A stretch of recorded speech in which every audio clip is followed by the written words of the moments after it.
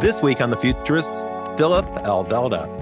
We're headed for a world where just by sitting in front of a computer, it will be constantly measuring your vital signs. And your doctor can have a record and be exposed to that all the time, not just when you come in to have it done.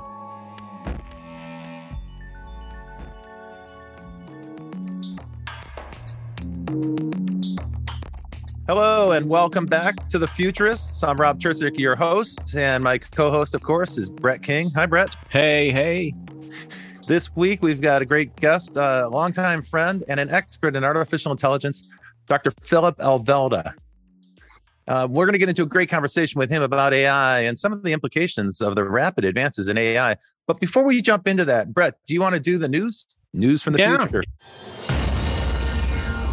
Meta gets a lot of grief at the moment, but if you know that game called Diplomacy, two AIs built by Facebook's parent company Meta have outperformed humans in playing diplomacy, which is interesting because we saw DeepMind, the Google platform beat AlphaGo a few years ago, but that's we're starting to see a broader range of gaming activities come into this.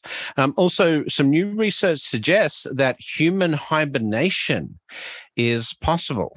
And so this could be interesting for long duration space flight and things like that.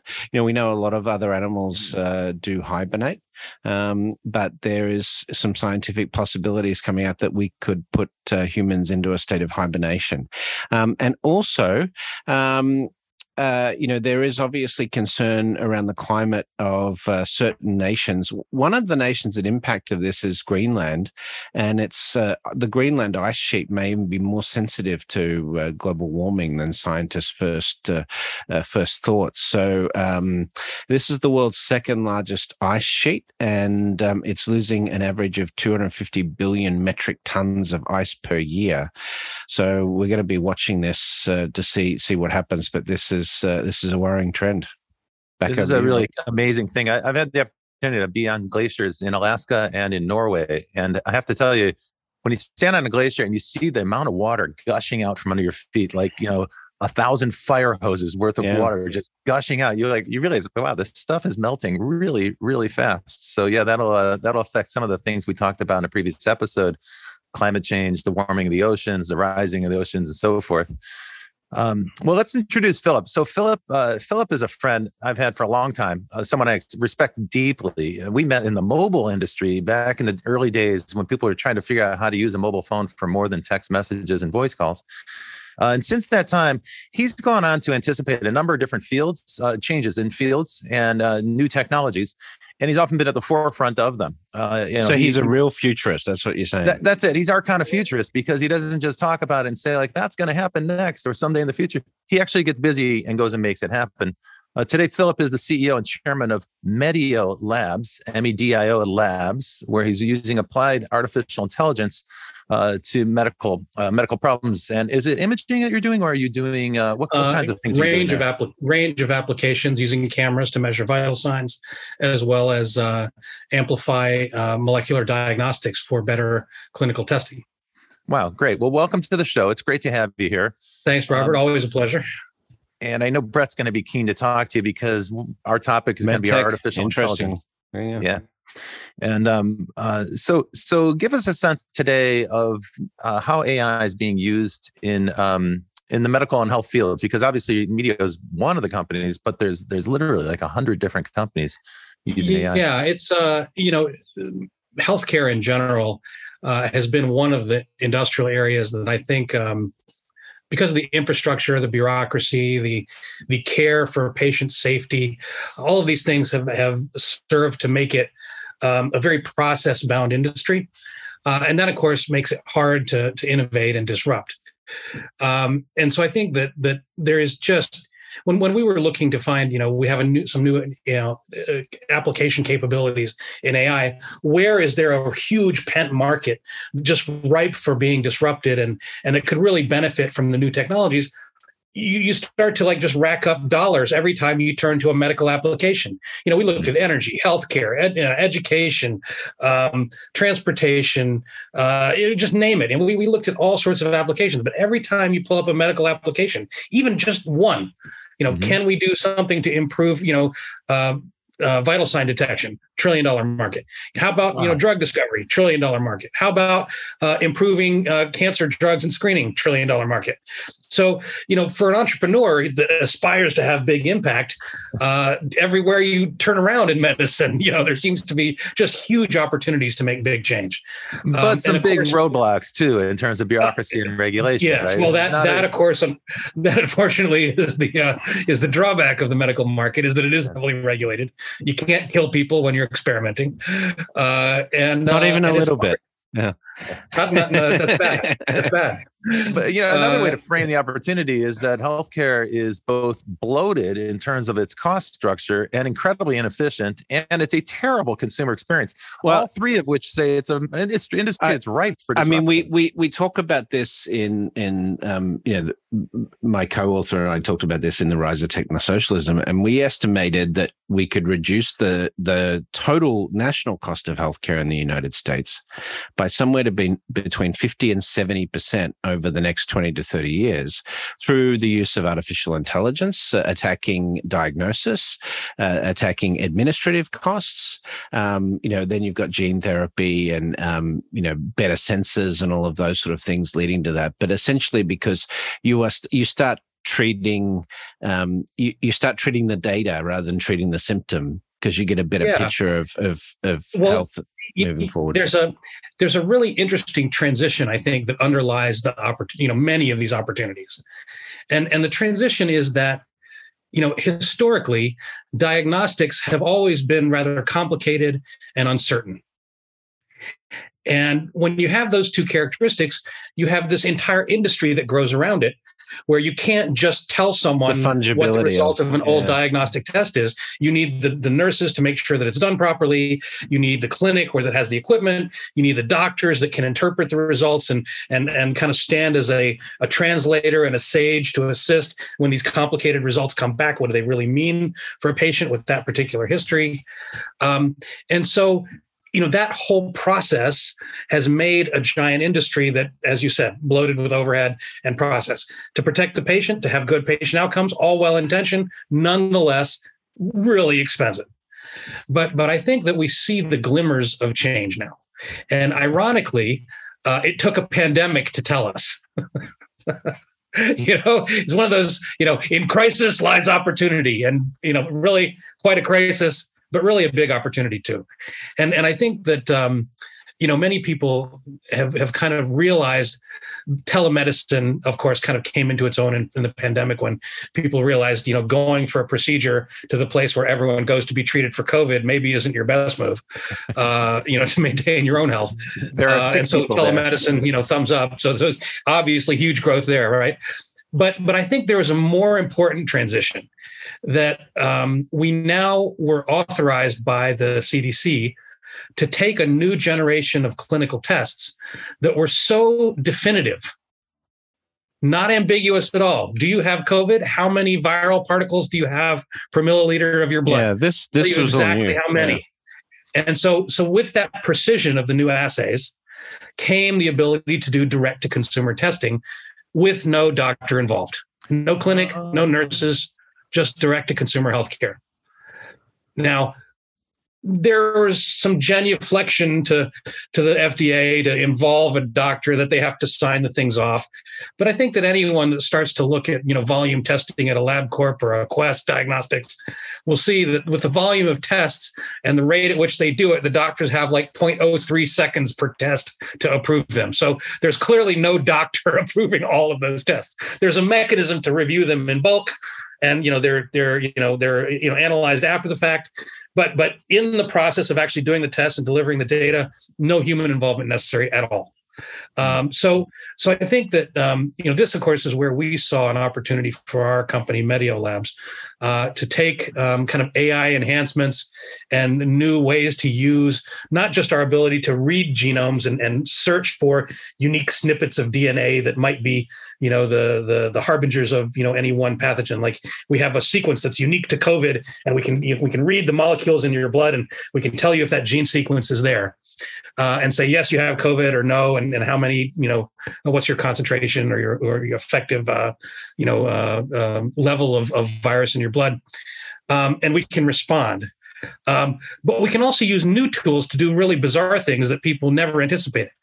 Now we can use our ability to synthesize strings of DNA. So we can program a specific code in a string of DNA, and we can attach it to your patient sample. Well, what good is that? Well, it turns out that when we can make a barcode out of DNA and attach it chemically, we can get rid of all the paper barcodes and all the bottles, and we just batch everything together, sequence it all, and do tens of thousands of samples in one sequencing run. So, the ability to take these new gene engineering tools and not just read, but write, hugely powerful, and we're just scratching the surface of what's possible there. Is that what you're doing today at Medio Labs? That is what we're doing today at Medio Labs. Oh, wow. Because last time we spoke, you were, this is pre-pandemic, you were focused on non-invasive, like no-touch diagnostics. Yeah. Being able to get vital signs just by looking at someone. Now, we still have that business, but, in Maslow's hierarchy of pandemic needs, to know what your vital signs was one thing, but to know whether or not you have COVID turned out to be a little more important. What you're doing now, you need a blood sample, right? Saliva. Oh, saliva. Oh, so you wow. just So spit it's in a really tiny little tube. Yeah. Not invasive. And can this be done by This is the new microfluidics, I guess, right? Yeah. Yeah. I'm sorry, was a question, Robert? You can be doing this at home, or do you need to go to the lab? Absolutely. We just did, we shipped, thousands of kits to college students before they came back from summer break, and we're going to do the same for Thanksgiving. Oh, and you can gang all those different results together into a single sequence, a single batch that you can then sequence and run it all at once at extremely low cost. So and you get results for individual people. You can kind of imagine our vision. So our vision, of course, is every quarter we're adding more drugs to test with that one sample. And more pathogens. So the next generation of test isn't just COVID; it's COVID plus influenza plus RSV plus pneumonia. But the way you gang it up with a bunch of different people at once, that's how you reduce the cost. So you're not having to That's right. So we can gang a bunch of people at once. We can gang a bunch of pathogen targets at once, and the result is that the cost of these tests go way down with no loss in precision. Now, let's put this in perspective for people. So, like, when I go to the doctor's office, they always take my vital signs, right? The nurse comes out and she measures my height, takes my blood pressure and so forth, temperature. What does it cost a healthcare provider? What's their cost to provide just that service, just the vital signs? Typically that would be for about $200 to $300 once you amortize all the costs. Wow. So, like, this is expensive for the healthcare provider, and of course, eventually that cost gets. Well, they need, think about everything that they need in the value chain, right? They have to train the nurses and doctors. They got to hire them. They need a facility. They got the machinery. Got the rent, the space, everything. So, we're headed for a world where just by sitting in front of a computer, it will be constantly measuring your vital signs, and your doctor can have a record and be exposed to that all the time, not just when you come in to have it done. Yeah. And we think, this I think is the key to where artificial intelligence I see has a huge amplifying effect. If we can use the efficiencies of AI to reduce the cost and the friction of doing these things, and really that was our vision in looking at the vital sign measurement piece, was can we make it compensate for the differences in cameras? Can we make it compensate for any camera on a mobile phone? Can we make it compensate for the lighting in your home? How are you likely to use it? And having done that, we were able to achieve, clinical grade accuracy using these tools. Then it can run on your phone. It can run on your TV while you're sitting there watching it, the smart TVs with the cameras. It can run on your laptop. And then, of course, you can imagine applications in assisted living facilities, as well as telehealth, monitoring, et cetera. But the key for us, the key realization was today, because that diagnostic function is so expensive, whether it's testing for COVID or, measuring your heart health, you only do it after you have a heart attack or a stroke, or after you have symptoms. You go to check, is this COVID? But the power of lowering the cost down to the level where we could do it as an automatic screening ahead of time that transforms it to something, from something you do in a crisis, preventative maintenance problem, to something that you do regularly as part of a natural screening process. That's the potential, right? Because, but it means that we have to change our posture for healthcare from being something that is, chase the symptom and try and figure it out, to actually the most effective form of healthcare management becomes this subscription-based health maintenance approach. I think, but that there are some economies that will change, I think, faster to that style of system. But changing the US system around that, I see as fraught with all sorts of issues, from a industry structural perspective. But that's the most logical outcome of what you're pursuing. It's true. I think you're right. From my, admittedly limited exposure to the healthcare system, it is entirely cost driven and revenue driven, I should say. A health profit driven system, by money, not a health in and out. Yeah, but the approach you're talking about will dramatically reduce costs. So just to go back to the example of the nurse taking your vital signs, which can cost up to $200 just for the healthcare company, not what they charge. For one visit. That's one visit. Yeah. What? Give us a comparable. So how does Medio Labs? How much do you knock down that cost at $200? Well, a lot. It turns out. For us to, we just built, a couple summers ago, we built a new system to do it using Amazon's Lambda serverless architecture, and we calculated that the cost of 24/7 monitoring, all our costs, including the bandwidth, the storage, everything, to monitor one person 24/7 for a month would be about 70 cents. Oh, wow. So it's a gigantic, you're knocking off a couple of dollars. This is the moonshot. A couple digits off of that. This is the moonshot type. Yeah. So some folks are going to listen to this. And the math for the clinical diagnostics is similar. When the first COVID tests came out, they were going for around $250, $300 a test. Yeah. Today, if you're a school district and you'll sign up for a couple million tests, you can get it for as low as $20. But that's non-diagnostic. Okay, so be a little careful. Okay. So non-diagnostic screening test, $20. But long-term for us, the major cost component for us is going to be the little plastic vial that you spit in. When we talk about broader diagnostics, and the impact of AI, you're talking about this concept of microfluidics and so forth, which we won't get into Theranos, but the concept of AI-based diagnostics, particularly from machine learning perspective, is that it takes all of that human learning, compresses that down into a model that's better, more consistent, like taking all of that human learning to get better consistency. But you're talking really about imaging and processing here as being the core advantage, right? Well, I would say that there's a big difference depending on what the diagnostic test tells you. If the diagnostic is, kind of confused and highly technical and uses terms and numbers that patients aren't able to understand, that requires all the expertise of the human to be distilled. But the key point that I want to raise is the new tests aren't like that. They are definitive. They will tell you what you have and how badly in completely plain language. Wow. You did your panel of 6 tests. You don't have these 5 things. You got this one thing, and it's this bad. So there's little room for the human piece, and there's more need for kind of the mathematical and the statistical analysis of the data that's coming out of your diagnostic equipment. So for us, we instead of going a yes, no, threshold answer, we actually have a scat of data coming out of the gene sequencer that no one today is really using. So the opportunity for AI is to harness all of that data and give you more accurate, more general, more precision diagnostics overall. So now Philip, I got to interject here because I know that folks listening to this are going to be thinking that sounds cool, but you're talking about watching, surveilling, monitoring me 24 hours a day, and that sounds a little scary because that sounds. I got no issue with it, Robert.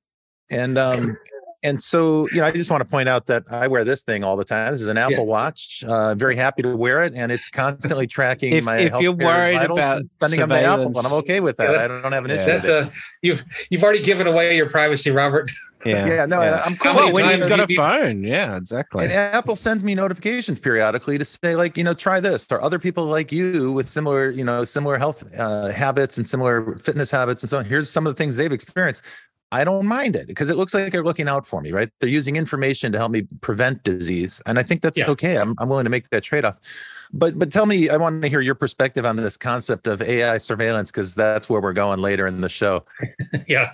Well, I do think, we are all being surveilled as we speak, to a greater or lesser extent.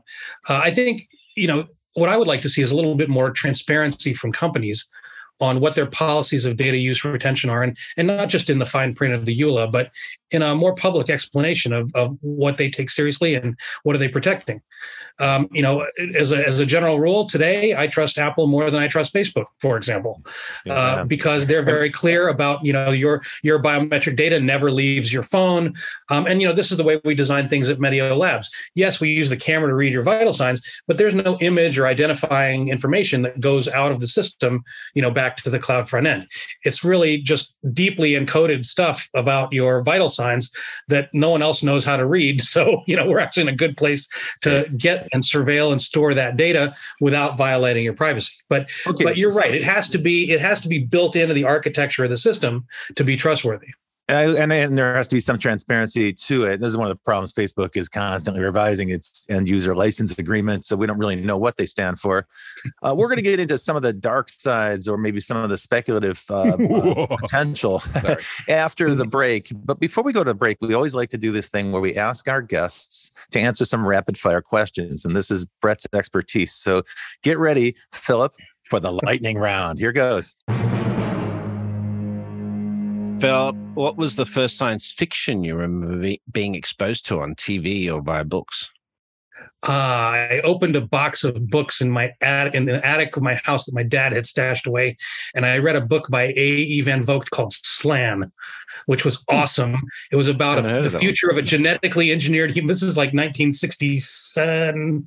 I want to say 1971, 1972, a genetically engineered human who was going to be the next step in evolution, but had been mostly exterminated. And he was one of the last remaining, trying to escape from the humans tracking him down. Interesting. Name a futurist or entrepreneur that has influenced you and why. Robert Tursek has influenced me greatly. No, it's true. Joking aside, I remember the presentation that you gave at USC, where Lucy Hood and some of the other folks were there in attendance, about cognitive dissonance in the future. And I love that presentation. And it was one of those moments where I saw someone thinking so clearly about kind of the confusions of the past and where did it lead. And the presentation style was very captivating for me. So you were really an influence there, Robert. Robert aside, who would I say? Futurist. I'm going to point out David Brin. Another funny story. I know he's been one of your guests, but also in the 70s, not long after I read Slam, I read his book Star Tide Rising, the one that won both Hugo and Nebula Awards that year, about the uplifted intelligent species. And I had the deep pleasure of being at DARPA when the research came out that actually convinced me that it was possible to uplift a species now. And so I sent him an email cold email. I never met the guy. He would have loved that. I sent him a cold email and said, hey, I just wanted to let you know I've been a fan since the 70s. And I think it's possible to do what you set out. And here are the research papers and the 34 genes that can influence your intelligence and the 6 genes that can influence your vocal cord and speech box shape to allow speech. And I don't know if DARPA is ready to support it, but I think it's possible. Awesome. And long story short, he responded. He came to visit us at DARPA, gave some great talks, and he's a good guy. And then we've been fast friends ever since. What's the best prediction that you can remember that an entrepreneur or a futurist or a sci-fi author has made? Wow. Best prediction. That's a tough one. Most people are really shitty at it. I think it's, I'm going to back off of that one and say that I admire the people that invent the future rather than rely on it. Okay, good. We're going to take a quick. We'll be back with our guest, Phillip Alvelda. Provoke Media is proud to sponsor, produce, and support the Futurists podcast. Provoke.fm is a global podcast network and content creation company with the world's leading fintech podcast and radio show, Breaking Banks. And of course, its spin-off podcast, Breaking Banks Europe, Breaking Banks Asia Pacific, and the FinTech 5. But we also produce the official Finovate podcast, Tech on Reg, Emerge Everywhere, the podcast of the Financial Health Network, and Next Gen Banker. For information about all our podcasts, go to provoke.fm or check out Breaking Banks, the world's #1 fintech podcast and radio show.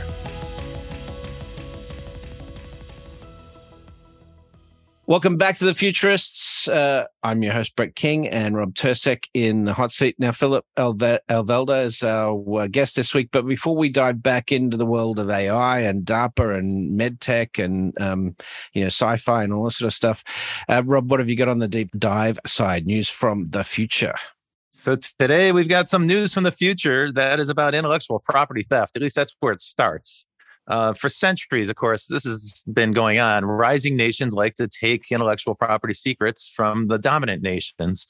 And the United States is no exception. In the 19th century, the fledgling United States really helped itself to the intellectual property and secrets of the then dominant UK. But today the tables have turned. What's happening now is that China has been accused of stealing intellectual property from the United States, state secrets, government information, blueprints for lots of high technology and weapon systems, also from private corporations. And so these allegations have been building up for quite some time. The United States has used a lot of different techniques to try to persuade China to stop this practice. But China's done is they've been able to avoid that, and also they use shell companies outside China to obtain technology that are sometimes off limits for them.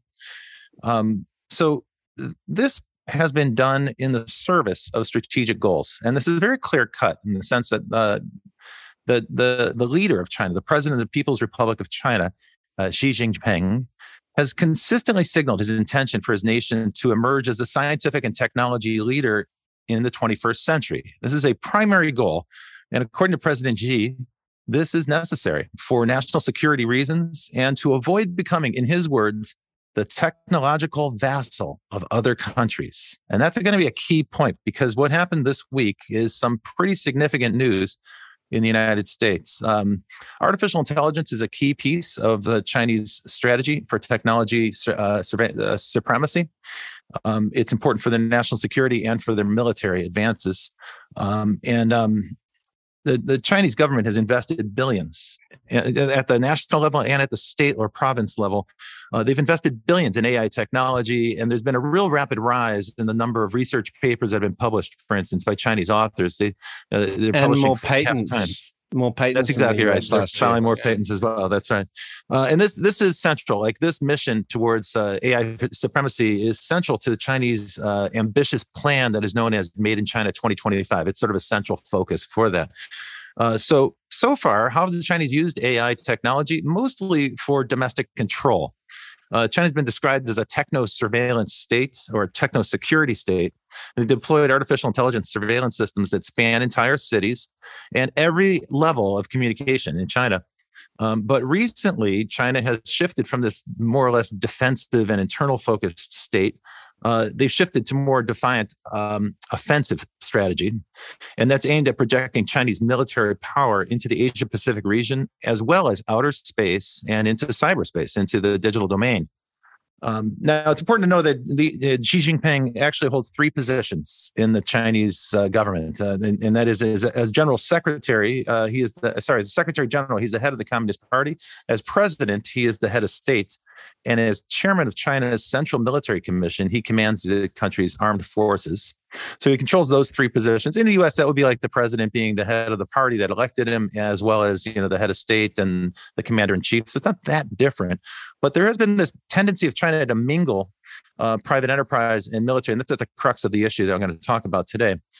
President Xi is likely to retain all 3 of these titles. Right now, there is the 20th Communist Party National Congress is happening in Beijing, and it's largely viewed as kind of a coronation ceremony where President Xi will get an unprecedented 3rd 5-year term as president. and he'll probably continue in all three roles. That's what's expected to happen any day now. So in the midst of all this, the United States has introduced new policy controls, a new set of policies. They were announced by the Biden administration, and they're going to be very impactful. These policies are designed, and the announcement was designed to inject uncertainty and an element of drama into the Chinese Communist Party Congress. What was otherwise going to be this, very sedate and stately coronation ceremony for the president there, we kind of threw a monkey wrench into the works. The new export control policy is designed to curb China's ambitions in artificial intelligence by strictly limiting the export of chips and software, as well as the technology to design and manufacture advanced semiconductors. So we're cutting them off from not just the software and the chips themselves, but the ability to manufacture those. Effectively, this is a notice from the United States government that we intend to freeze China's ability to make next generation AI microprocessors, while the U.S. continues to maintain. It's like suggesting that we can stop the internet. Well, you should see what happens, because I think this policy is actually really comprehensively constructed. Now, for years, critics in both parties have complained that the U.S. doesn't have a very effective strategy for dealing with China. A new report from the Center for Strategic and International Studies, that's CSIS.org, provides a comprehensive analysis of these policies. It identifies 4 policy chokeholds. The first 2 chokeholds are designed to prevent China from gaining access to high-end chips. So the first thing is companies like NVIDIA may no longer export high-end microprocessors or semiconductors to China. That cuts off their access to the chips that are made in the U.S., but it also blocks their access to the software systems that are known as EDA, electronic design automation. That's to prevent China from designing their own chips. All 3 manufacturers of that software are based in the United States. So it's a strict export that may no longer go through. It's subject to a licensing agreement, but the default position is that will be denied, that licensing will be denied. Now, this is explicitly designed to put 28 Chinese chip design and supercomputing companies out of business. And a number of them have ceased production right now. So as of the past week, the Yangtze Memory Company, AMAT, LMMC, ICRD, Hefei's CXMT DRAM fab, and several other chip fabs have ceased. They've been paralyzed by this because all U.S. personnel, all service personnel, and all supplies have been cut off. Now, there is a workaround around those two export controls I mentioned, and it's the workaround that Huawei has been using, because Huawei's their own chip company has been under a similar set of sanctions or prohibitions for a couple of years. And they found a workaround which involves getting a pirate copy of that EDA software so they can continue to design chips, and then they try to hack out their own fab and build it themselves. So the third and fourth policies are designed explicitly for that, and those cut off access to any U.S. built equipment to manufacture semiconductors and all U.S. components for such equipment. Now, it might sound like, okay, so they can get these parts anywhere, but it turns out that that's not the case. The U.S. has a 70-year advantage here in terms of our ability to manufacture semiconductors, and we're simply cutting China off from all of that. So they're going to have to replicate that, which is a very tall order. It's unlikely they'll be able to do it. So the CSIS report concludes, without components, China's efforts to develop a domestic semiconductor industry would be starting from scratch and attempting to replicate the cumulative achievements of the U.S. semiconductor industry over the past 7 decades. It is an extremely tall mountain to climb. Moreover, the United States is also doing something which you're seeing more and more signs of extraterritorial legislation or regulation, which is to say that any company outside the United States that continues to trade with China will find themselves cut off. They'll be under the exact same export controls. So that's meant to deter companies from, say, if the Chinese design their own chips, they won't be able to send that abroad for someone else to manufacture. The U.S. is terrified of China. It must be. Yes. So, I mean, you could say that. You can certainly say that we are concerned about the Chinese military threat. And obviously, the experience right now in the Ukraine with autonomous systems and drones probably has created more concern about Chinese military use of AI. There's no doubt about that. But this has been building for years. The Chinese have been doing an increasing set of provocations over the past few years. Not just the theft of intellectual property. But they're just using the U.S. playbook. I mean, think about what the U.S. did with Japan and all of that in the 70s. I mean, that was this. What did the US do with Japan? Well, US used to steal IP from Japan all the time. Of course, US. Look at Operation Paperclip at the end of the Second World War. US going in trying to get all the German rocket scientists. And that's how we started NASA. I could take a contrary role here too, Robert. I think that if you look at the type of sanctions that they're trying to apply, the first question I'd ask is, where do you think the most important semiconductor manufacturing comes from? Well, Taiwan, of course, right? Nope. It's a Dutch company, ASML. Oh, the manufacturing. They make the stepper that does the ultra miniaturized, UV line width lines that make the advanced technology nodes. But they're They're subject to these controls. Well, they are, but if they cut off the U.S. is screwed too, right? So they can say, "Let us ship to China, or we won't ship it to you."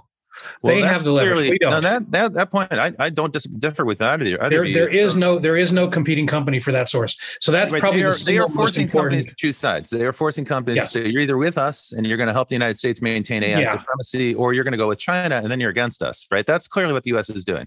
I think that's the intent. I don't know if it's going to work because, so much of the rest of the value chain has been diversified for this very reason. Other countries don't want the sole source risk. And so, most of the equipment you think of evaporators, steppers, patterners, ion implantation machines, all those things that are critical to semiconductor manufacture. Yes, U.S. has a good market share. And yes, you might argue that in some of the areas we've got some of the better equipment, but we're no longer the only source. And so I think, it's going to be key, to, require and have some mechanism to enforce, foreign cooperation. But I would this is an unprecedented weaponization of U.S. export control. If we were putting the same amount of effort into export controls as we were into regulation of artificial intelligence, it'd be an entirely different world. And this is I'm not a big believer in that regulation either. I mean, the big problem with regulation is that the rate that AI moves, laws just are too slow to keep up. True. And people enforcing the regulation don't have enough technical wherewithal to even come up with regulatory regimes that make any sense. I mean, the European regulations, on internet content in particular, are laughable. For that reason. But I think, the issue that I have with China is that, that piece that you just read, Robert, I think that in many ways, it is the view of the government. This is what the government would like to have happen. It's not necessarily what industry wants to have happen. And I think that, there's a sad reality that there are many companies in the United States that are way closer to China and, interestingly, the Chinese government than they are to the U.S. government. Why? Because the Chinese government, through the Chinese partners, has subsidized their businesses, and to a massive degree. And I count Apple as one of them, but they're not the only one. Apple's going to have to stop manufacturing phones and laptops in China. Tesla's going to have to stop manufacturing vehicles there. I mean, no. That's completely incorrect. Sorry, that's just so not accurate. Let me clarify that. This is literally an export control on semiconductors. That's all. Yeah, but semiconductors are used in all of the construction of those items. But these are a very specific set of semiconductors. They're very high-end semiconductors for artificial intelligence. So that is not going to stop Tesla or Apple from manufacturing. That's just not accurate. However, it is very likely that China will retaliate with some sort of export controls of its own, or they may not allow American companies to import into their market. Yeah, well, I think the bigger and more likely consequence is that they're going to want the high performance semiconductors. And look, China is the king of volume. You tell me you can't have the latest semiconductor from NVIDIA, they'll back off a generation and buy 20,000 of them instead of 10. So, I think that there's already whacked that NVIDIA share price. Yeah, well, they have ways of getting around those types of things temporarily, and in the long run, what you're encouraging them to do is to develop their own ecosystem that's apart from the United States. Exactly, which they're clearly doing, right?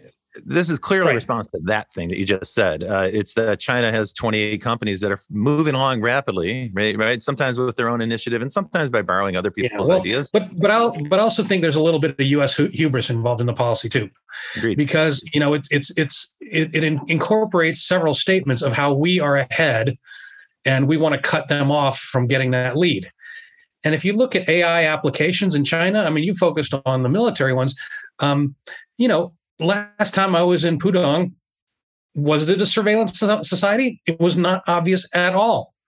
There was no one around me, no one I talked to, no one we interacted with that was in any way affected by the surveillance. They were just carrying on their lives. It was like being in Cupertino. Other than there were that would be true in Xinjiang or in Tibet, for instance, where you'd be very evident, right? So but part of this, and I agree with Philip here, but part of this conversation that we have at the US level is, is propaganda. Frankly, I've lived in China, and I've never felt that it's a surveillance society. I've felt in many places in China, I have felt much safer than I do in the United States. Well, a police state is going to be safer than the United States, of course, because right? of their. No surprise. Instead of allowing, why is it that the US has more violent crime? Second Amendment, so there are. There's way more. There's way more. There's way more police presence in the U.S. than I ever saw in China. Yeah. But I think, it's an interesting question for me because, we see kind of this hubris in policy also in the COVID epidemic, not necessarily related to AI directly, but, where there's huge judgment of the policies of locking people up and denying them their freedoms. But if you look at the total number of people and calculate the total hours they've been locked up, it's much lower than the total amount here in the United States. And their economy has been open for more of the pandemic than ours because they were effective at stopping growth early, and we are not. So it's a really. You've heard that. Sorry, go ahead. You've heard that thing from the newsroom, right? The US leads the world in only 3 areas, right? The number of incarcerated citizens, the amount of spending on defense, and the number of people who believe in angels, right? So, that's right. Sorority girl asking questions. Let's broaden out a little bit then. What are the things that we should be concerned about AI and the growth of AI? If this is not the issue, and I'll grant you that U.S. policy has a habit of backfired on us, so I have no doubt about that. Yeah. So tell me a little bit about where we think we should be concerned.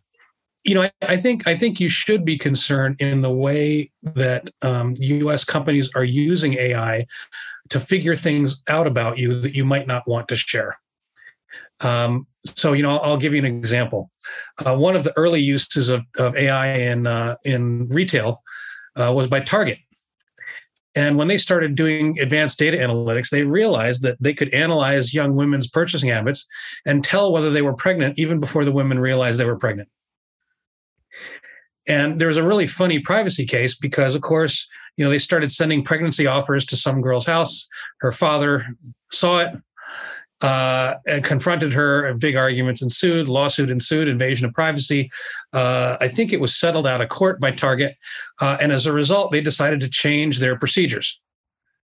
Okay, now you might wonder, well, what did they do to change? Did they stop, invading people's privacy and using the pregnancy determination to change what they sent? No. What they did was they decided to send it with a whole bunch of other random stuff so you couldn't tell that they were targeting you for your pregnancy, even though that was a fundamental product of their, advertising and sales campaign. So, okay, but how is that different from, say, the preventative medicine stuff we were talking about, where monitoring is happening and companies on your behalf are sending you notifications for your healthcare? As I recall that story, by the way, the father he actually ended up apologizing to Target because he got angry at them until he found out that his daughter was indeed pregnant. At which point he withdrew the complaint. Maybe I got that story wrong. I guess the point there is, companies are going to use this to serve us, right? It is, we're giving up information. They're surveilling us. There's no question about that. Is that necessarily evil? I think it can be taken too far. And I think that if you start to have, for example, government agencies and police that uses it to police speech, it's so we're seeing some of the edges of that use in the Uyghurs and in China, for example, where that's really troublesome. But you get to Shanghai, you get to Pudong, you get to the higher end design and technical areas. It's invisible. You don't see it. Tell me, what are the things that we should be concerned? Like, so for instance, a lot of people are worried that robots are going to steal their jobs, or that AI is going to make certain skills easily replaced or commoditized. Is that something we need to really take seriously? Where should we be concerned? I do think we absolutely have to take it seriously, but I think we should be worrying about the right things. Yeah. I think that there are some obvious changes, like just in the last 3 or 4 months, the explosion of these new generative AI tools has a lot of people spooked. And if you're not familiar with these are tools which have been trained on a huge data set of many images from the internet, along with the captions that are in them. And you can type in a prompt in text like "young man on a surfboard in Santa Monica in the style of Ishikawa," with wearing a Nikon wearing and a Hasselblad clothing. Yeah, with cyberpunk Los Angeles in the background or whatever. And it will generate, professional grade art, from that. Yeah. And so, that's an astounding tool. And so, your first thought is, wow, graphic artists are screwed. And it's true. The standard design shop is going to look very different in 6 months than it did last year. Yeah. The clip art business and the stock photo business are over, right? That's the end of them. Should we be concerned? It's really, well, I think, But let's scope the concern. The concern is, yes, you don't have people laboring away at kind of, I'd say, the bottom tier of the design shop that they earn barely more than minimum wage to do to crank out day after day of art with not a lot of growth opportunity. Mm-hmm. But now you have a new set of tools where everyone that has Photoshop now can generate professional grade art without a studio or without an agency. And it's not just art, right? It's also video and 3D. And so what they're saying is that marketers are going to be able to generate 10x the amount of content for 1/10 of the price. That sounds like a net win. Where's the problem? Well, the problem, of course, is if you happen to be an advertising agency that's depending on that 10 instead of the 1. So now you've got a company that's 1/10 the size. Not necessarily. I think you can do 10 times as much with the people that you have. You might want slightly different people. So now you've got a prompt engineer instead of a low-end graphic artist. Okay, there's another aspect of this that I want to ask you about, because I get it that this is going to displace or cause artists and designers to change how they work, but it's also a tool that's going to augment their skills. To Brett's point about augmenting and everyone's skills. But yes. Now I want to ask a different question, because one of the things I've noticed is that my Facebook feed has been filled with friends who are adopting these tools and posting all their images, and I can see the progress, right? In a matter of weeks, people start to get like just a week, they get much better at making images, which means that the AI is actually training them. It's not just that we're teaching AIs how to think about humans, or better yet, we're teaching the AI how humans use language to describe images, which is a hard thing for most people to do. We get better at that. But the AI is also teaching us how to write better and better prompts. And so in a weird way, this is like conditioning us on a mass level to accept AI in our lives and learn how to coexist with AI. And I've thought about that because I don't think many people are considering that when they devote hours of their time to cranking out images of, Warcraft kind of conflicts or any kind of sci-fi scenario, whatever you see people doing. It's a fantastic evolution, and it's a co-evolution, right? Because, the current generation of tools is training us. And at the same time, it's hard to imagine that this trend is only like 45 days old. And we already see billion-dollar companies emerging from it. It's just amazing. And so it's funny. I've been asked to do a thing for a group on the future of consumer experience, and so I was thinking about a lot of people hate a lot of companies like banks and credit card companies, even healthcare companies. There's a long list of companies that we don't really like, and the consumer experience is pretty bad. But I thought, what is the most hated kind of company in the world? And I realized, I know there is one. We've been conditioned since birth to fear AI because of movies like 2001 Space Odyssey and Terminator. It's just ingrained in every person who's ever watched a movie that AI is something evil. It's the opponent. It's going to displace you. It might try to kill you. And what these software systems are doing, these generative systems like DALL-E 2, Mid Journey, and Stable Diffusion, among others, what they're really doing is conditioning us to like AI and be delighted by AI. And this is the most amazing CX transformation I've ever seen, because they're getting millions of people to generate images and then share them gleefully with their friends. Say, look what the AI did for me. Honestly, I find this an astounding achievement for the technology industry. Like the social engineering. And I think it's like the tiniest glimmer of what's possible. I mean, think about the impact of embedding all of that information in education and tuning it to your preferences and your history and what it knows of you and what you know. And because, I think there's a subtlety. There's a great application that came out of one of the stable diffusion kind of API writers, where they hooked up a robot to it, and they would show it a table where you could scatter objects. And the goal of the robot was just to arrange the objects how it saw fit. And so if you scattered a bunch of like plates and napkins and forks and stuff, it would basically just set up the table setting in a proper Victorian array, because that's what it expects. But think about that. That's just using the stable diffusion of how do I use the experience of what I've seen to guide what I should do now. Okay, that's profound. That's not just images and words. That is figuring out what is proper, what's appropriate, and planning for the future. So, that future planning is huge, and the applications are endless. And so think about education, think about healthcare reform. I think that we're just seeing the very beginnings of AI that can imagine a better you and help you get there. Yeah. Wouldn't you love it if we could apply this to government, and maybe our government can make better decisions, better policies, and maybe the trade issues would go away, and we could all enjoy our abundance. Yeah, I mean, I think I'm more of that school of thought. But so, Philip, we like to wrap up with sort of a big question about the future. So let me ask you this: looking out, and you can get as sci-fi and as futuristic as you want here, but looking at 20, 30, even 50 years, what makes you excited about the future? What do you think is going to change the future of humanity? Well, I think there's going to be a few big changes. One, I think space is going to become more accessible. I believe that, I hope that many of our wars of acquisition will abate, and we can have new levels of cooperation internationally. I don't know that we'll get all the way to the Federation of Planets in 30 years, but even the culture series would be good, right? Yes, exactly. And I think that we're going to go a long way to eliminating diseases that plague us today, and our ability to detect them early and treat them when they emerge. And I think the biggest, most rapid area of change right now I see is in engineering with biology. So using DNA synthesis and design to engineer living things that do useful stuff for us, including ourselves. Well, Philip, it has been a fascinating journey into the future. We thank you for joining us. I feel like this is the first show where I felt like we needed an extended mix, another 20 or 30 minutes. We could have done with that, particularly on the AI conversation. But that just leads us to suggest that maybe we should have you back at some time in the future. So thank you for joining us. I would be honored. Great. Thank you, Great gentlemen. fun. Always great. That's it for the Futurists this week. Thanks for joining us. If you like the show, don't forget to put us out a 5-star review. Tell your friends about it. Post about us on social media. But just before we wrap it up, Philip, how do people follow you and keep in touch with some of your stuff? Yeah, they can follow me on Twitter at my last name, Alvelda, Alvelda, at twitter.com.